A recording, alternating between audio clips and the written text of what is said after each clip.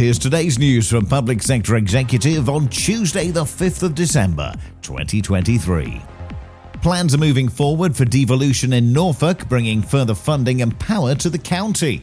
The County Council's Cabinet has recommended that a deal be accepted, with the full council set to meet next week to make a decision.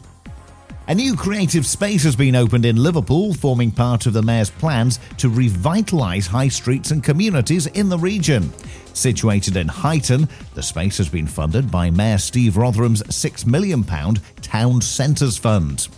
And Greater Manchester Police has been highlighted as the most improved force in the country.